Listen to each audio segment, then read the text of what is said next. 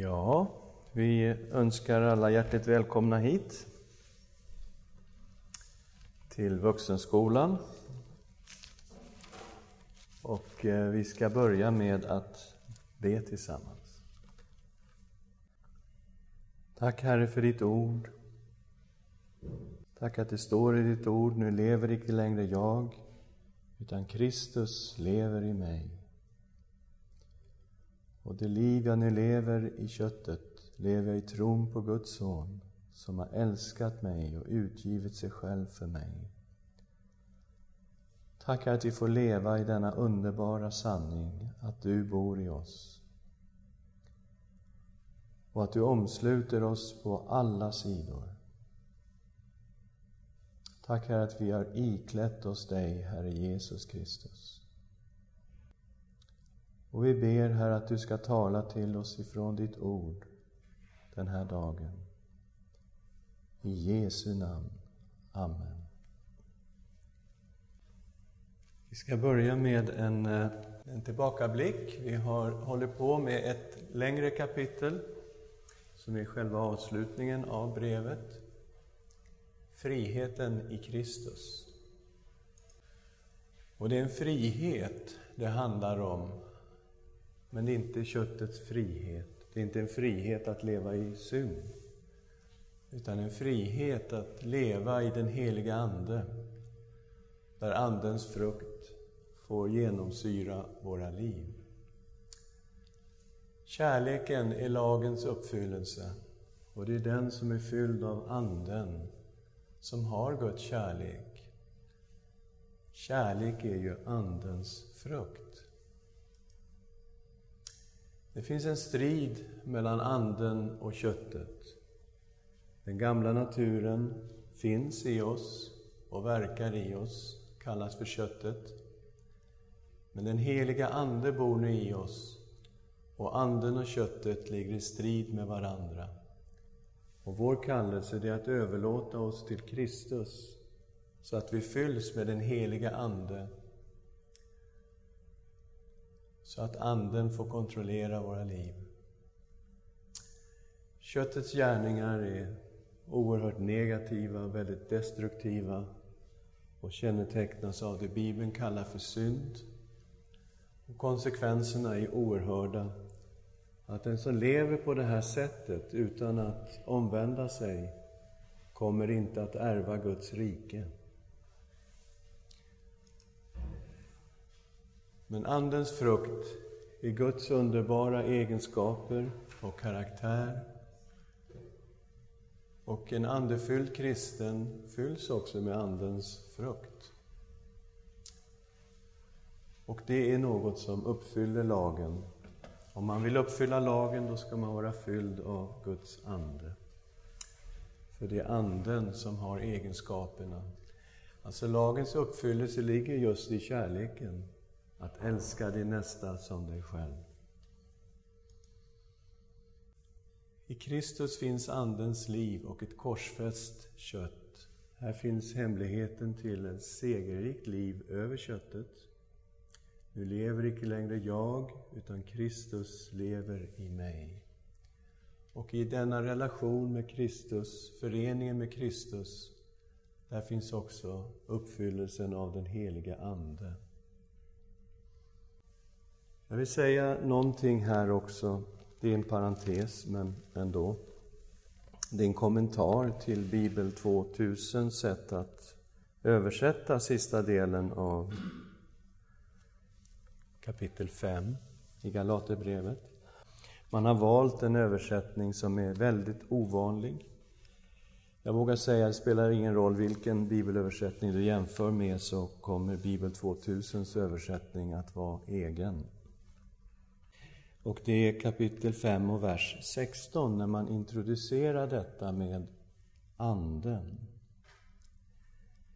Där står det i Bibel 2000, 5 och 16. Nej, säger jag, låt er ande leda er, så ger ni aldrig efter för köttets begär. Er ande, ordet er står alltså inte i grundtexten, utan det står bara ande. Och genom en tolkning så har man då sagt att om vi leds av vår ande så ger vi aldrig efter för köttets begär. Och det betyder, om man introducerar att det är människans ande i vers 16, så blir det också människans ande rakt igenom här i slutet av kapitel 5. När det talar om anden. Så att då är det människans ande det handlar om i 5:22. Men andens frukter är kärlek, glädje, frid, tålamod, vänlighet, godhet, trofasthet, ödmjukhet och självbehärskning. Mot sådan vänder sig inte lagen.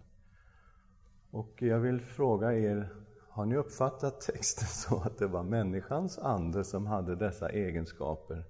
Eller var det Guds ande? Och man kan ju ställa sig en fråga, hur kommer det sig att man har valt att lägga in ordet er här i 5:16? Därför att det finns interna bevis i brevet för att det är en svag tolkning att tolka ande och kött som människoanden kontra köttet. Och dels har vi ju då fått den heliga ande i oss. I kapitel 4, vers 6 står det: eftersom ni nu är söner har Gud sänt sin sons ande in i vårt hjärta och den ropar Abba, Fader. Vi har kapitel 3 och vers 14. Så skulle hedningarna genom Kristus få den välsignelse som gavs åt Abraham, att vi sedan få den utlovade anden på grund av tron. Kan bara syfta på Guds ande. Och ännu tydligare då i kapitel 3, vers 1-3. Vilka dårar ni galater? Vem har förhäxat er? Ni har ändå fått Jesus Kristus framställd för era ögon som korsfäst. Svara mig på en enda sak. Var det genom att fullgöra lagen som ni fick anden? Eller genom att tro på vad ni fick höra? Hur kan ni vara sådana dårar? Ska det som för er började med anden nu sluta med köttet? Och här är det tydligt i Bibel 2000 att det handlar om den helige ande. Att genom att lyssna i tro på evangelium så fick vi del av anden. Stor bokstav här, och det syftar på Guds ande. Och när han då introducerar just ämnet anden och köttet här i 3:e kapitlet. Ni som började med anden, stor bokstav, ska ni nu sluta med köttet. Så här i 3:e kapitlet så kan det inte tolkas på något annat sätt än Guds ande och just köttet. Och därför blir det en fullständig gåta när man kommer till 5:e kapitlet och ska lägga ut innebörden av anden och köttet. Att man då i Bibel 2000 väljer att säga er ande, alltså människoanden, i relation till köttet. Jag kan inom parentes säga att vi har samma översättningsfenomen i Romarbrevet 8. Och när man läser innantill lite längre i Romarbrevet 8 så ser man att det är just Guds ande som åsyftas. Men även där har man valt att tala om människoanden. Och det är ett val man har gjort, står inte i texten, utan man har valt att tolka det så. Så det var en parentes, men det kan vara intressant att se. Och det är ju sådana saker som gör att jag har valt att undervisa ifrån folkbibeln genomgående, om folk undrar varför jag använder folkbibelns översättning. Så är det sådana här orsaker till det. Vi kommer nu till det 6:e kapitlet. Uppfyll Kristi lag och så i andens åker. Bröder, om ni kommer på någon med att begå en överträdelse, då ska ni som är andliga människor i mildhet upprätta en sådan. Men se till att inte du också blir frestad. Bär varandras bördor, så uppfyller ni Kristi lag. Till den som tror sig vara något, fast han ingenting är, han bedrar sig själv. Var och en ska pröva sina egna gärningar. Han behåller då för sig själv det som är värt att vara stolt över och jämför sig inte med andra. Ty var och en ska bära sin egen börda. Och det här är en viktig del i undervisningen, att vi ska hjälpa varandra på den kristna vägen. Han har ju talat om de oerhörda konsekvenserna av att börja leva efter köttet. Mycket farligt. Och han har talat om den stora välsignelsen av att leva i gemenskap med Kristus och vara fylld av Guds ande, och att andens frukt genomsyrar våra liv. Och därför har vi ett ansvar att hjälpa varandra som syskon. Om vi ser någon som begår en överträdelse, om vi märker att någon i gemenskapen börjar leva i synd, då har vi ett ansvar att upprätta en sån människa. Att hjälpa den här människan att komma tillbaka till Herren och att vandra i gemenskap med Gud. Det står också till att vi ska se till att vi inte själva blir frestade. Det finns ju en fara i att ge sig in och hjälpa människor som lever på ett visst sätt. Och här behöver vi alltså vara vakna för att vi inte själva börjar leva i köttet och i synd. Han säger också att det är väldigt viktigt att vi inte jämför oss med andra människor. Därför att då får man en falsk bild av sig själv. Man kan jämföras med en människa som inte vandrar nära Jesus, och så får man för sig, men jag är en väldigt bra person. Jag är ju praktiskt taget god, jag är ju praktiskt taget rättfärdig och praktiskt taget allt möjligt. Men, säger han, att man ska inte jämföra sig med andra, utan man ska se hurdan man själv är. Och då har man en ödmjuk hållning inför Herren, därför att jag är en syndare, frälst av nåd, och det är min position inför Herren. Jag kommer aldrig att börja berömma mig av, titta vad jag är bra, utan jag vill berömma mig av Kristi kors. Tänk att min synd är förlåten. Jesu blod har renat mig, och det är så jag lever. Det finns också en fin balans i de här verserna. Vi ska bära varandras bördor, så uppfyller vi Kristi lag. Det är kärleksbudet, att älska sin nästa som sig själv. Men det står också i 5:e versen: ty var och en ska bära sin egen börda. Och man kan komma in i situationer där människor tycker det är skönt att någon bär ens börda. Att det är någon som kommer bredvid en och tar hand om en och pysslar om en och hjälper en. Och man tycker bara det är jobbigt att ta ansvar för sitt eget liv, och härligt att det är någon annan som tar ansvar åt mig och bär mina bördor. Men där finns det en balans, och det är: vakna upp, ta ansvar för ditt liv. Var och en har sin egen börda att bära. Och i längden kanske man inte ens hjälper en människa genom att konka på den människans bördor hela tiden, så att den slipper ta ansvar för sitt liv. Det finns en sorts fostran i, ja men vänta nu, du kanske behöver ta det här beslutet själv. Du kanske behöver ställa dig upp och säga, okej, var och en har sin egen börda att bära. Vad människan sår, det kommer människan att skörda.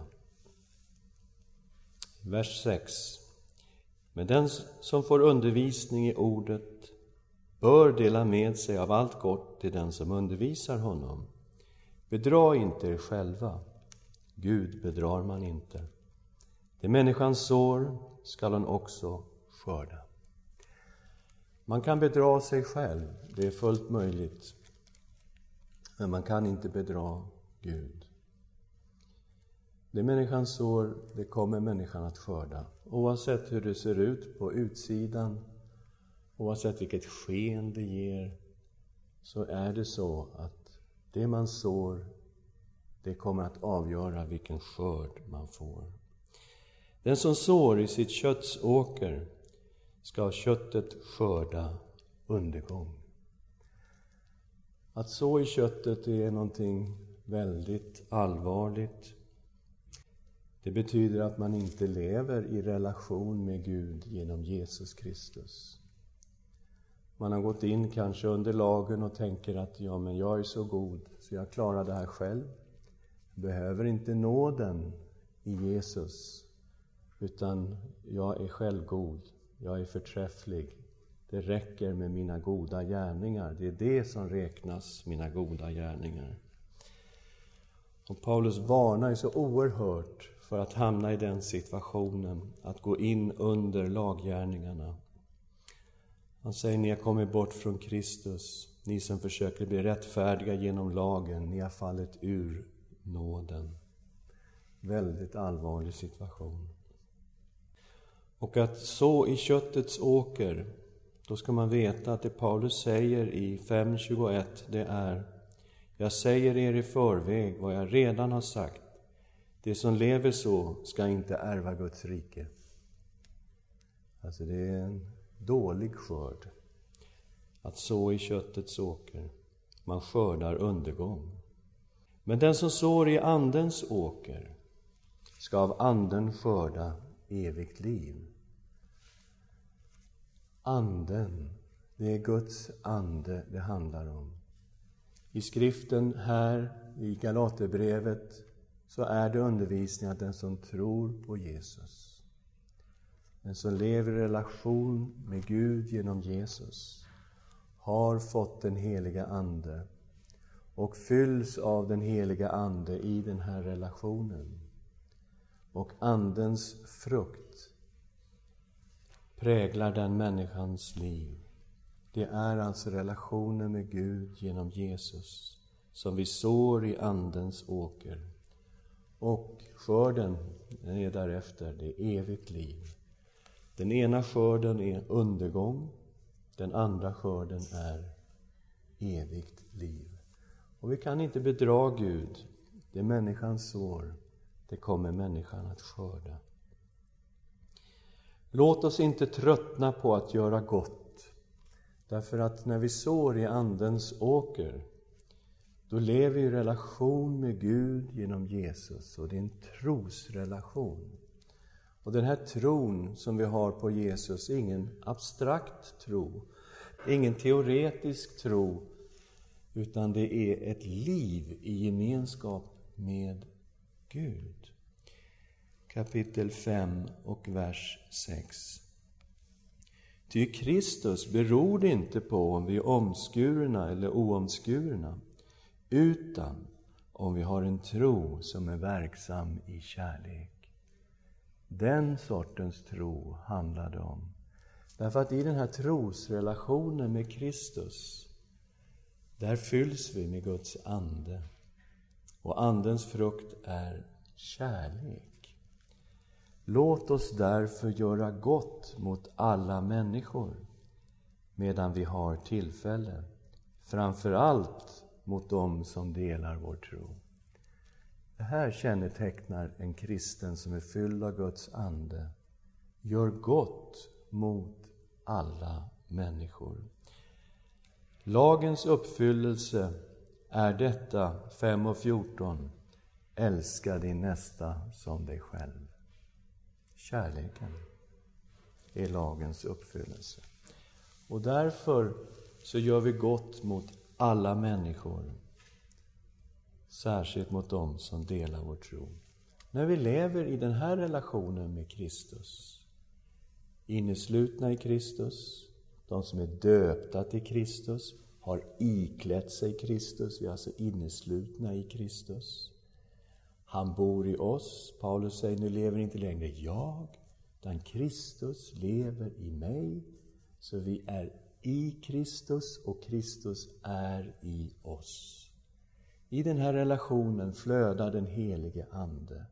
Och det resulterar i att vi gör gott mot alla människor. Ett liv som bär god frukt. Ett liv som kännetecknas av kärlek. Av den helige Andes frukt. Och Paulus, han vill inte berömma sig av någonting annat än Kristi kors. Medan judaisterna, de ville att hedna kristna skulle låta omskära sig och att de skulle hålla hela lagen, ceremoniallagen. Vers 12. Alla som vill ha gott anseende i något yttre försöker tvinga er till omskärelse. Och detta bara för att de inte ska bli förföljda för Kristi kors. Ty det som låter omskära sig kan inte ens själva hålla lagen. Men de vill att ni ska låta omskära er för att de ska kunna skryta med att ni är omskurna. Så motivet till att de ville att hedningarna skulle låta omskära sig, det var att de skulle själva undvika förföljelsen för Kristi kors. Och istället kunna visa upp hedna kristna som sina troféer, som proselyter som hade omvänt sig till judendomen. Det var deras bevekelsegrund, det var därför de hade den här läran. Men aposteln Paulus, han höll fast vid Kristi kors trots förföljelsen. För min del vill jag aldrig berömma mig av något annat, säger Paulus, än vår Herre Jesu Kristi kors, genom vilket världen är korsfäst för mig och jag för världen. Det har ingen betydelse om man är omskuren eller oomskuren. Det som verkligen betyder något är en ny skapelse. Frid och barmhärtighet över de som följer denna regel, ja, över Guds Israel. Nu må ingen plåga mig längre, eftersom jag bär Jesu märken på min kropp. Så Paulus säger att han vill inte berömma sig av sig själv. Han vill inte berömma sig av andra människor. Han vill bara berömma sig av Kristi kors. Den dag han står inför Jesus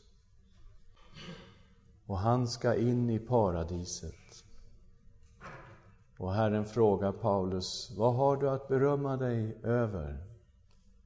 Då kommer han alltså inte säga, men tänk, jag har så många goda gärningar. Jag har varit ute och evangeliserat hela världen. Och jag har predikat för många människor som har blivit frälsta. Och jag har bett så många dagar och nätter. Och jag har fastat och jag har gjort väldigt mycket gott. Kommer han alltså inte säga. Kommer inte berömma sig av sig själv. Han kommer inte berömma sig av några människor. Han kommer stå där inför Herren och säga, en sak har jag att säga, jag berömmer mig av Kristi kors. För det är där jag har syndernas förlåtelse. Det är där jag har det eviga livet. Det är där jag har frälsningen. Det är där jag har barnaskapet, gemenskapen med Gud. Allt detta har jag bara i Kristi kors och inte genom mina goda laggärningar. För min del vill jag aldrig berömma mig av något annat än vår Herre Jesu Kristi kors. Genom vilken världen är korsfäst för mig och jag för världen. När Paulus såg ut över världen så såg han att alla människor var berörda av detta kors. Hela världen var korsfäst för honom. Därför att Jesus dog för alla människor. Det fanns inget folk, ingen person i världen som inte var inkluderad i Kristi kors. Så älskade Gud världen att han utgav sin enfödde son.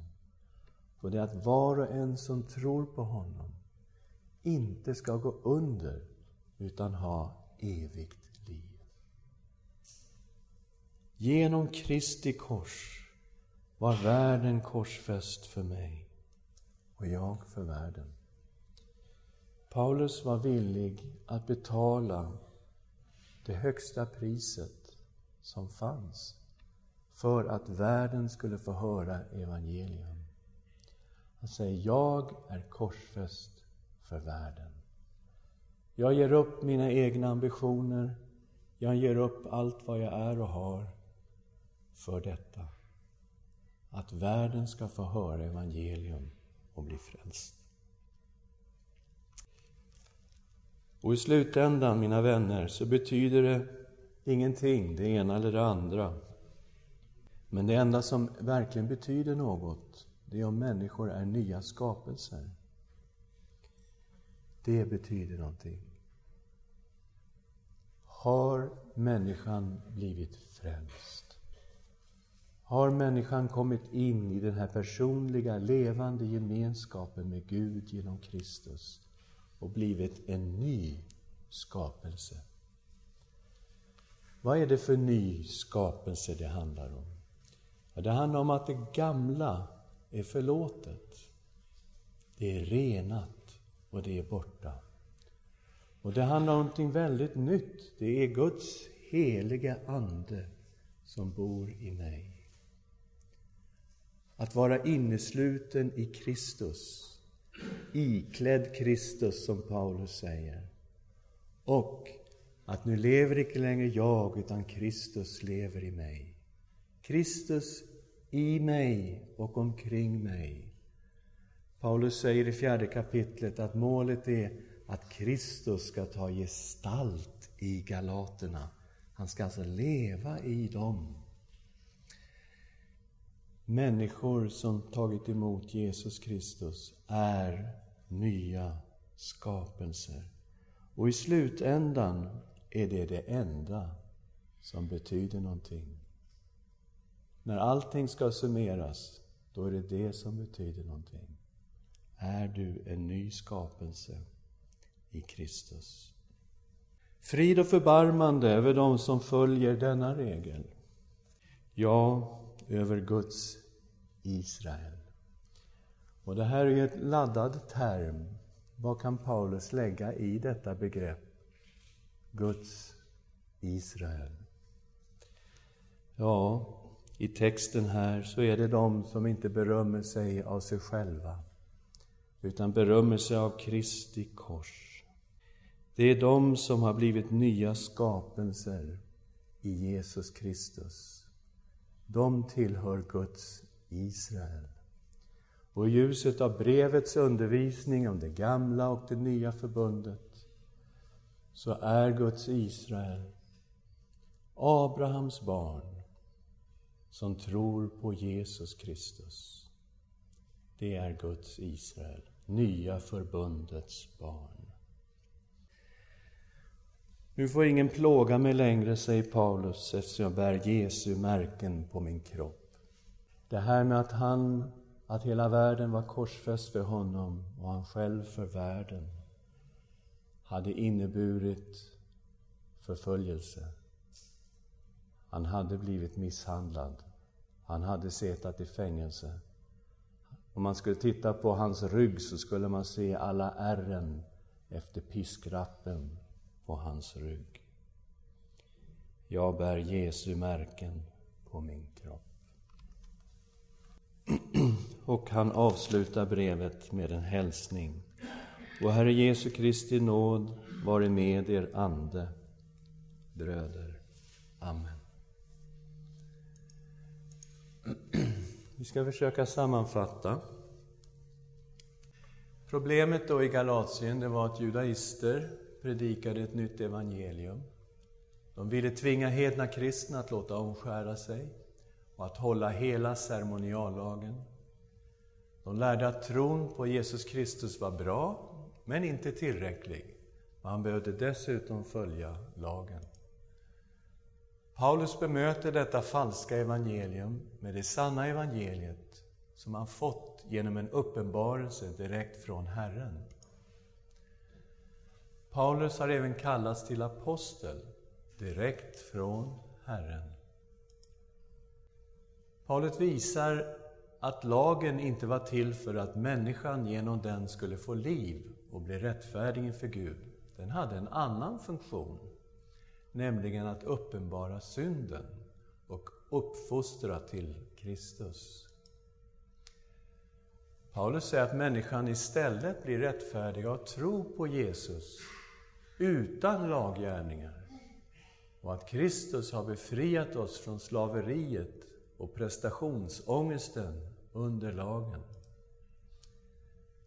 Paulus visar att vi nu blivit Guds barn och mottagit anden genom tron på Kristus.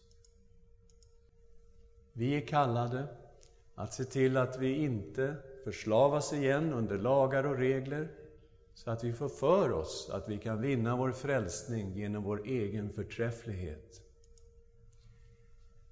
Vi är kallade till en nära gemenskap med Jesus Kristus, med en tro som visar sig i kärlek. Denna kärlek är lagens uppfyllelse.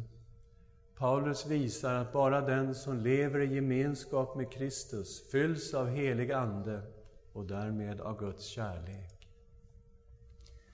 Paulus var villig att betala ett mycket högt pris för att Guds kärlek och evangeliet om Kristi kors skulle nå alla människor. Vi ska försöka med en slutsats för hela brevet. Det kommer alltid att finnas en risk att vi människor får för oss att vi kan bli tillräckligt goda så att vi faktiskt förtjänar att få komma till Gud på grund av våra goda gärningar. Kristi kors innebär slutet för självgodheten. Där betalade Kristus straffet för våra synder. Där friköpte han oss från slaveriet och prestationsångesten under lagen. Endast av nåd kan vi komma till Gud. Därför är det viktigt att vi lever nära Gud genom Jesus Kristus. I Kristus är vi välsignade med den välsignelse Gud gav till Abraham. Vi är förlåtna och förklarade rättfärdiga. Vi är Guds barn och arvingar. I Kristus fylls vi av den helige Ande som verkar sin frukt i våra liv. Ja, ska vi tacka Gud tillsammans. Tack Herre för det underbara evangeliet som du uppenbarade för aposteln Paulus och som vi har fått ta till våra hjärtan. Tack för den förunderliga sanningen att du bor i oss genom den heliga Ande. Dra oss nära dig, Jesus. Fyll oss med din Ande så att din frukt, Herre, får prägla våra liv. Vi ber i Jesu namn. Amen. Det finns nu ett kompendium, färdigt, klart, ligger där ute för Galaterbrevet. Och det är bara att ta för sig.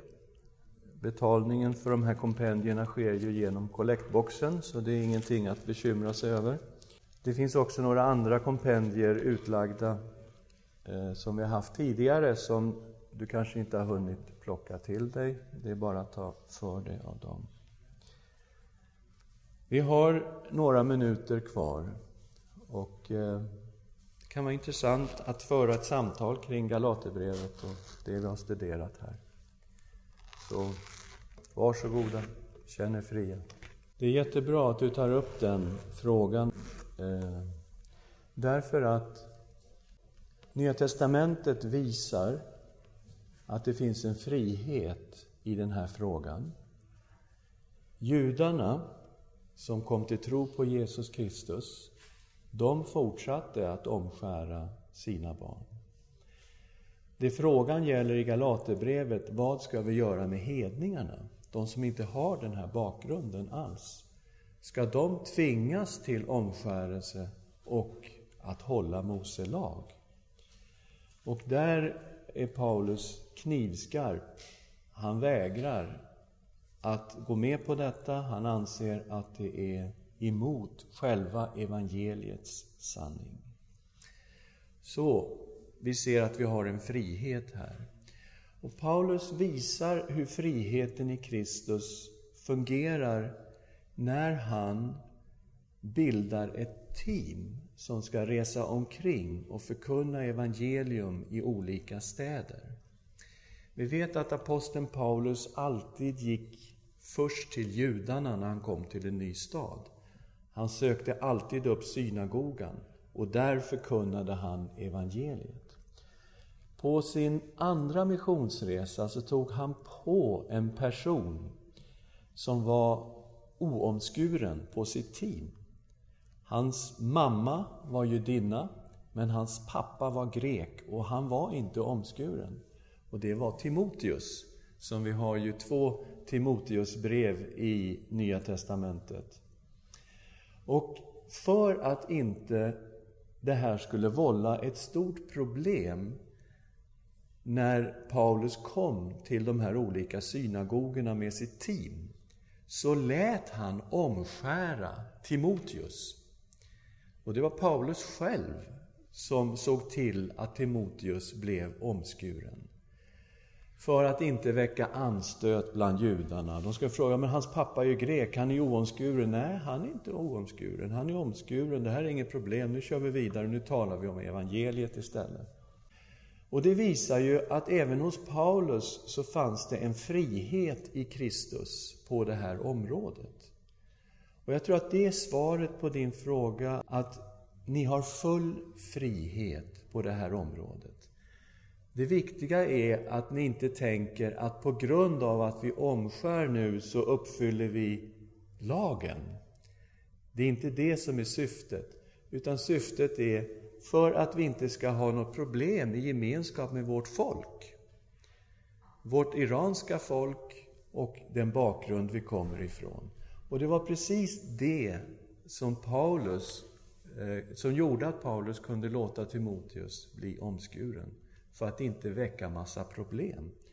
Så svaret är, det finns frihet i Kristus på den här punkten. Ja, har vi någon annan fråga? Tyckte ni Galaterbrevet var lätt eller svårt? Det var inte så lätt, nej.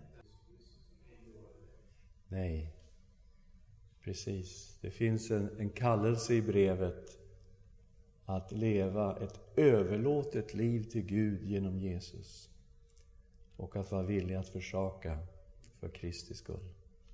Jag tror att du är inne på ett jätteviktigt område. Att man kan som kristen också hamna i ett legalism. Och en moralism där man sätter upp massa extra regler. Och här tror jag att det är oerhört viktigt att vi klarar av genom ett seriöst studium av Bibeln. Att skilja på Guds bud och människors bud. Därför att i vår iver att göra det som är rätt kan vi människor lätt plussa på flera bud som faktiskt inte står här. Och när vi sen kommer till en uppväxande generation så ser de igenom det här. De ser att men ni har ju hittat på massa extra regler. Och vi har kanske inte ens i vårt sinne på ett tydligt sätt skilt på vad som är från Gud och vad som är från människor. Och det här är jättefarligt. Vi måste säga okej, det som är Guds ord, det Gud har sagt, det gäller. Men det människor i sin iver har plussat på, det måste vi vara fria att göra oss av med. Så att vi inte upphöjer människobud till samma position som Guds bud. Eller människors ord till samma position som Guds ord. Det här står för sig själv, Guds ord. Och det människor har plussat på, det kan vi göra oss av med. Och kanske till och med måste göra oss av med för att vara trovärdiga. Så det här är en svår fråga. Men det kräver då ett ingående studium av Guds ord för att veta vad Gud faktiskt har sagt är rätt och fel. Och sen alla de här andra reglerna, skär bort dem och lägg dem åt sidan och låt oss gå vidare. Alltså när vi kom till tro, Bosse och jag, i Enskede här i södra Stockholm, då skulle man ju alltså ha slips när man kom till gudstjänsten.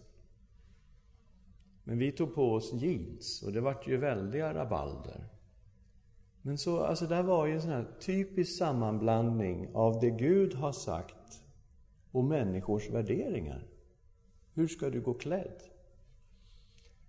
Det är en typisk sån fråga. Men alltså när man möter en ny generation med nya värderingar, då måste man tänka igenom det här.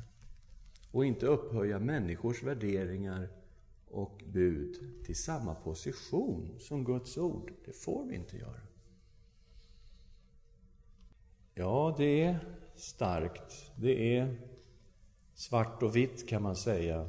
Antingen leder det till undergång och fördärv, eller också leder det till evigt liv. Men vi behöver också vara vakna för att vi, Lennart, lever i en relativistisk tid där ingenting är absolut och där allting är relativt. Och vi är förmodligen barn av vår tid. Och jag ska hålla före att det här är sant och vår tids värderingar är falska. Det är vad jag tror. Så att vi behöver också vara vakna för att vi tänker på det här relativistiska sättet, att det är väl inte så allvarligt, allting så här va. Men i verkligheten så tror jag det är på det här sättet. Och vi har tyvärr fel i det 20:e århundradets Sverige, 21:a är vi. Ja. Jo, och här måste man göra en noggrann exeges, alltså en noga undersökning av texten. Vad innebar det här i sitt lokala sammanhang? Och just där kan man alltså hitta en förklaring. Det är första Korinthierbrevet vi talar om, kapitel 11. Men så det krävs alltså ett studium av skriften, kan man säga. Samtidigt så måste vi vara vakna för att de här listorna som står, som Paulus räknar upp om vad som är rätt och fel, det är Guds ord. Så vi måste ju vara oerhört försiktiga innan vi går in och petar på de här sakerna. Det är bra att du tar upp det här problemet. Ja, väldigt mycket tidlöst är det. Just det här exemplet kan man då se en situation i Korint som var speciell. Och det var ju att i dåtidens avguderi så fanns det tempeltärnor. Och tempeltärnorna var prostituerade. Det var en del av religionen. Och tecknet på att de var tempeltärnor, det var just att de hade rakat av sitt huvud. De hade inget hår. Och Paulus vill säga att i den kristna församlingen, efter omvändelsen, så måste vi ha ett sorts... vi får inte sammanblandas med den här avgudareligionen som fanns i Korint och som praktiserades i Korint. Och det fanns säkert människor i församlingen som kom från den här bakgrunden. Och så kanske till och med själva hade varit tempeltärnor och prostituerade. Och som nu behövde på något sätt bryta med den här bakgrunden. Och visa det då på ett tydligt sätt. Så det går just i det här fallet i första Korinthierbrevet 11 i Korint att se att det fanns en verklig relevans för det han sa. Som förmodligen då inte var allmängiltigt överallt. Det är väl ett svar kan man säga på just den frågan. Ja, men det här med legalism och lagiskhet, det är någonting som vi hela tiden måste vara vakna för. Vi har haft det i våra kyrkor i Sverige under en lång tid och vi behöver vara vakna för det. Och det riktigt allvarliga, det är ju fariseismen. Vad är fariseism? Fariseismen bygger på en tanke om människan.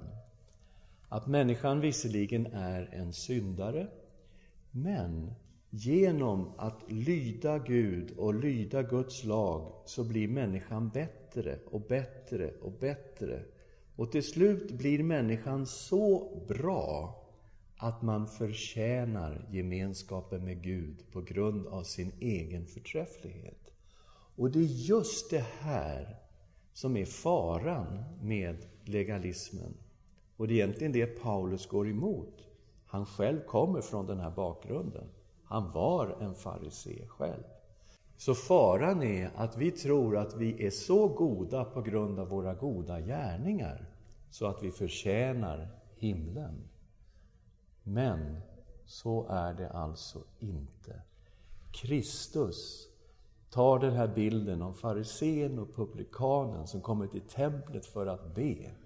Och den ena säger farisén då: jag tackar dig Gud för att jag är så bra. Tack gode Gud för att jag inte är som andra människor. Tack Gud för att jag inte är som den där publikanen som står där borta.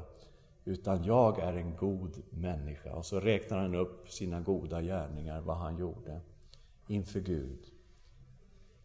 Men den här publikanen, han hade ingenting att komma med. Han såg sanningen om sig själv. Han såg att han var en syndare. Det såg inte farisén. Farisén var fullständigt blind för att han också var en syndare.